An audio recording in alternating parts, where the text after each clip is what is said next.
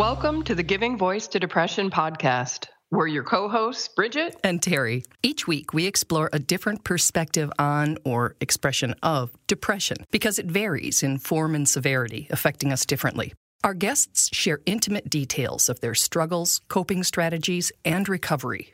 We keep it real because the struggle is real. We keep it hopeful because there is hope, in spite of what depression tells you. We're not experts or therapists. We're sisters and best friends who live with depression and know that talking about the illness reduces stigma and humanizes the experience, making it safer and easier to ask for needed support. You are far from alone. Hi, Terry. Hello, Bridget. In recent weeks, Terry and I have been invited to be guests for a couple of other mental health podcasts. Mm-hmm. Being the practical, efficient gals that we are, we interviewed them as well so that we could share the hosts' perspectives and lessons on this podcast.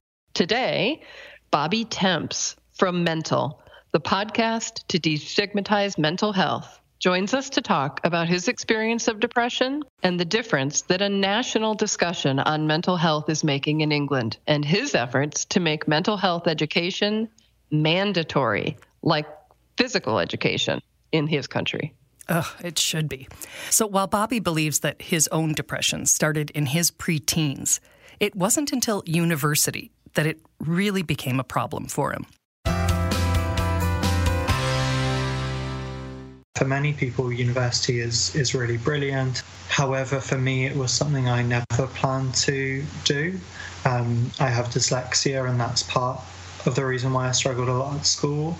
I already had a job. I was working at a department store here, and I was ready to just start living as an adult and continue making money and working and getting more and more independence. And then it came to decisions about university, and it was never something I wanted to do, but to do with my family and their kind of expectations and the expectations that have been placed on them, it didn't seem a lot like there was any choice. Bobby describes that time as one of living someone else's expectations instead of his own life. Within just a few months, his mental health slope got very slippery. I guess it happened so fast, and that was the bit that really scared me. And so I knew that feeling suicidal was getting nearer and nearer. Yes. You know, a lot of my self-care had just completely gone at that point. I really wasn't looking after myself. And just basic things like washing or brushing my teeth and things that it makes me feel a bit disgusting, like looking back on that, but I wasn't even keeping up with basics, things like that. You were ill. The fact that it all happened so quickly and I was away from my usual support network really exaggerated things. Do you remember the thought process that allowed you in that space to say, I need to reach out and get help, something's wrong, and I'm starting on that path that could lead to suicide? Because that's a hard thing to do when you're in it. Yeah, definitely. I think I'm very grateful that I have some sort of good self-preservation instinct. That instinct led him to go online to research depression, an illness he had heard of but had never really discussed and certainly wasn't taught about. I remember at the time I became really obsessive over researching depression because I knew I had to do something. And because my reading hasn't always been so good, I love audiobooks. And so I was listening to all kinds of books about mental health, and I was reading up a lot online. And I remember there's like a test on the NHS, National Health Service website, which suggests whether it won't diagnose you with depression, but it will suggest whether you may have it and it may be worth talking to a GP. And so I remember I did that again and again, and I thought, oh, well, maybe I'm over-exaggerating that answer if I just turn that one down a notch. And then every single time I take the online test, it still said, you may have depression, speak to your GP. Yes. So Bobby did just that. Both the online test results and his suspicions were confirmed. The diagnosis felt very helpful because it gave me a lot of clarity. And looking back, it made a lot more sense of my life growing up. There were plenty of times where I clearly was depressed, but at the time I didn't realize it. Over the holidays, Bobby's parents gave him their blessing to leave university. And so I did, and then very quickly, when I got back to working and my friends and home, I got a lot better, but I've never forgot how bad I got. And I think to a certain extent I've been running from that since and doing whatever I can to safeguard against ever being put in a situation like that again. And let's talk about some of those things. Does that include therapy? Does that include medications? What's in your toolbox? So, yes, therapy has been really helpful. So I have a counsellor I see every 1 or 2 weeks. I'm in long-term counselling, so there's a fair bit to go. There's always new things to work through, but that's been incredibly helpful. But also, really, outside of that kind of professional support, I've found it really important to strengthen my support systems. So I have since moved away from home. I now have my own place. I have a brilliant flatmate. I have loads of close friends that live nearby, and I have a great team I work with. And so I don't think it would be possible for me to get anything like that bad without somebody, or probably many people, stepping in.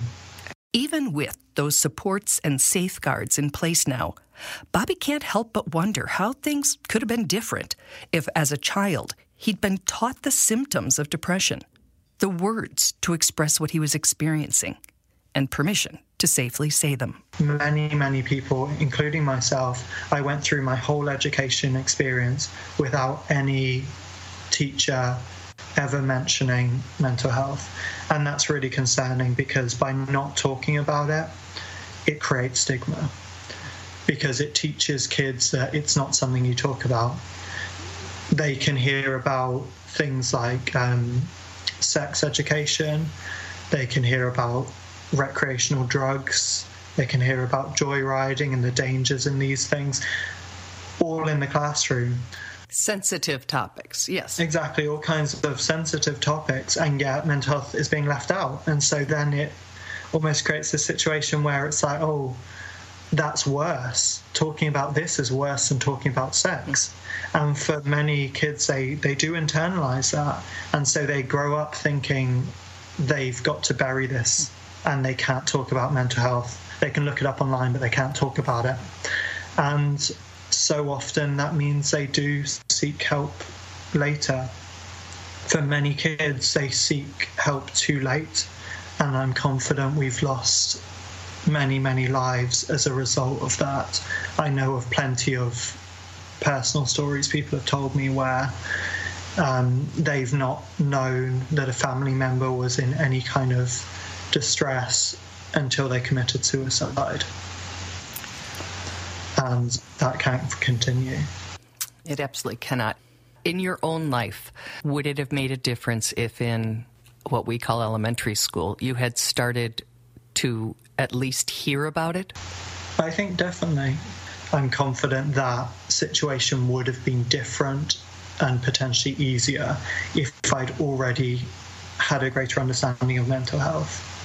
And I've already talked about how much research I put in to try and understand what was happening to me, because I did feel very lost and afraid of that situation.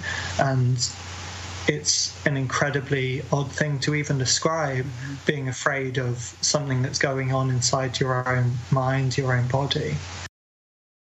That experience motivated Bobby to start a petition to get mental health education on the curriculum in all UK schools. He's collected more than 105,000 signatures and delivered them to 10 Downing Street. The Department of Education there supports the change, but until it's voted into law, it's not official.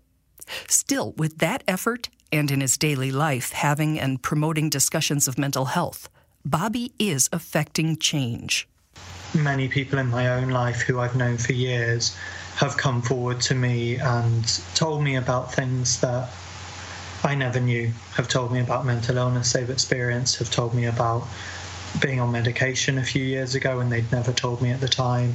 Sometimes that's all it takes, is one person close to you speaking up about this gives you the power you need to be like, oh, it is okay that this is happening to me and that I can go and seek support for it. So you mentioned the benefit of just one person, and of course in that context it was you. Do you notice the benefit when that one person is Prince Harry saying there's nothing better than being able to share your experiences and ask for advice from someone who has actually been through it rather than a complete stranger or someone who doesn't actually get what you've been through? Do you see an effect of having that conversation literally starting at the top coming down in your country? Yes, definitely. And people really do watch the royals closely here. And so any wedding, any big announcement like that, you really do notice a difference. It does send shockwaves and people really relate to it. Even people that may not know that much about mental illness, even people that may not be actively involved in it, the fact that they're hearing those conversations going on is a validation. So it's when you say it validates it as a real issue, but how does it actually stimulate the conversation? Do you think there's an actual cause and effect with, well, if he can have it, I can have it? I think definitely. And it really seems to make a difference generationally as well. So there's friends of mine who have experienced mental illness and their parents haven't always understood what that means, or they've just seen it as something that needs to be fixed. Oh, just take a medication or just do this, or they'll want to explain it away. It's almost like it's good PR for mental illness, because then if someone's trying to come to terms with their son or daughter having a mental illness and then they see that a royal has had that same experience, well then it's almost moving closer to being a compliment of, oh well, they've got something in common with a royal. It can't be all that horrific. So it's gone from just destigmatizing it to making it actually like, yeah, I've got something the prince has. Oh, that's really funny. Yeah, it's not as extreme as that, but it's almost like that's the way it's heading, and I don't think that's entirely a bad thing. Bobby has transformed his own dark, scary experience into a stigma-fighting force, which has at its core the simple and potentially life-saving truth that we're enough, just as we are. To me, that's an incredibly important message, because as much as we can talk about mental illness and all the ways you can better understand it, all the ways you can better communicate it and get support for it, there's still incredible power in acknowledging that wherever you are, whoever you are enough in this moment. That actually you don't have to have all that fixed to be an acceptable human being. You're acceptable because you're human, and we're all acceptable. And I think I wish that I'd heard that more growing up. Isn't that nice to hear? I just think you are enough in this moment. You actually don't have to have everything fixed and all of your stuff together to be an acceptable human being. And when he said it, I was just like, yeah, thanks. Yeah. Wherever you are, whoever you are enough. Bobby, thank you for being the change. Absolutely. Be the change you want to see in the world. We're going to put a link to Bobby's podcast and his petition. And if you live in the UK, you might want to sign it. It's an important message to say it's okay to not be okay, and to make sure that kids learn that at an early age. And that ripple effect of, if one child can get words to talk about it or notice it in somebody else, then it just goes on and on and on. Absolutely. Oh, very good. So thank you very much, Bobby, again, for sharing your story and for having us as guests on your podcast. That was great fun. Bridget, nice talking to you. And anybody celebrating holidays, enjoy them. Absolutely. Bye. We truly hope that our podcast brings a little more understanding, helps you better articulate your experience of depression, or better understand how to support someone else's. We invite you to join us for daily posts on the Giving Voice to Depression Facebook page and on Twitter and Instagram at Voice Depression. It is a comfort to be among fellow travelers on depression's dark road. And remember, if you're struggling, speak up. If someone else is, listen up.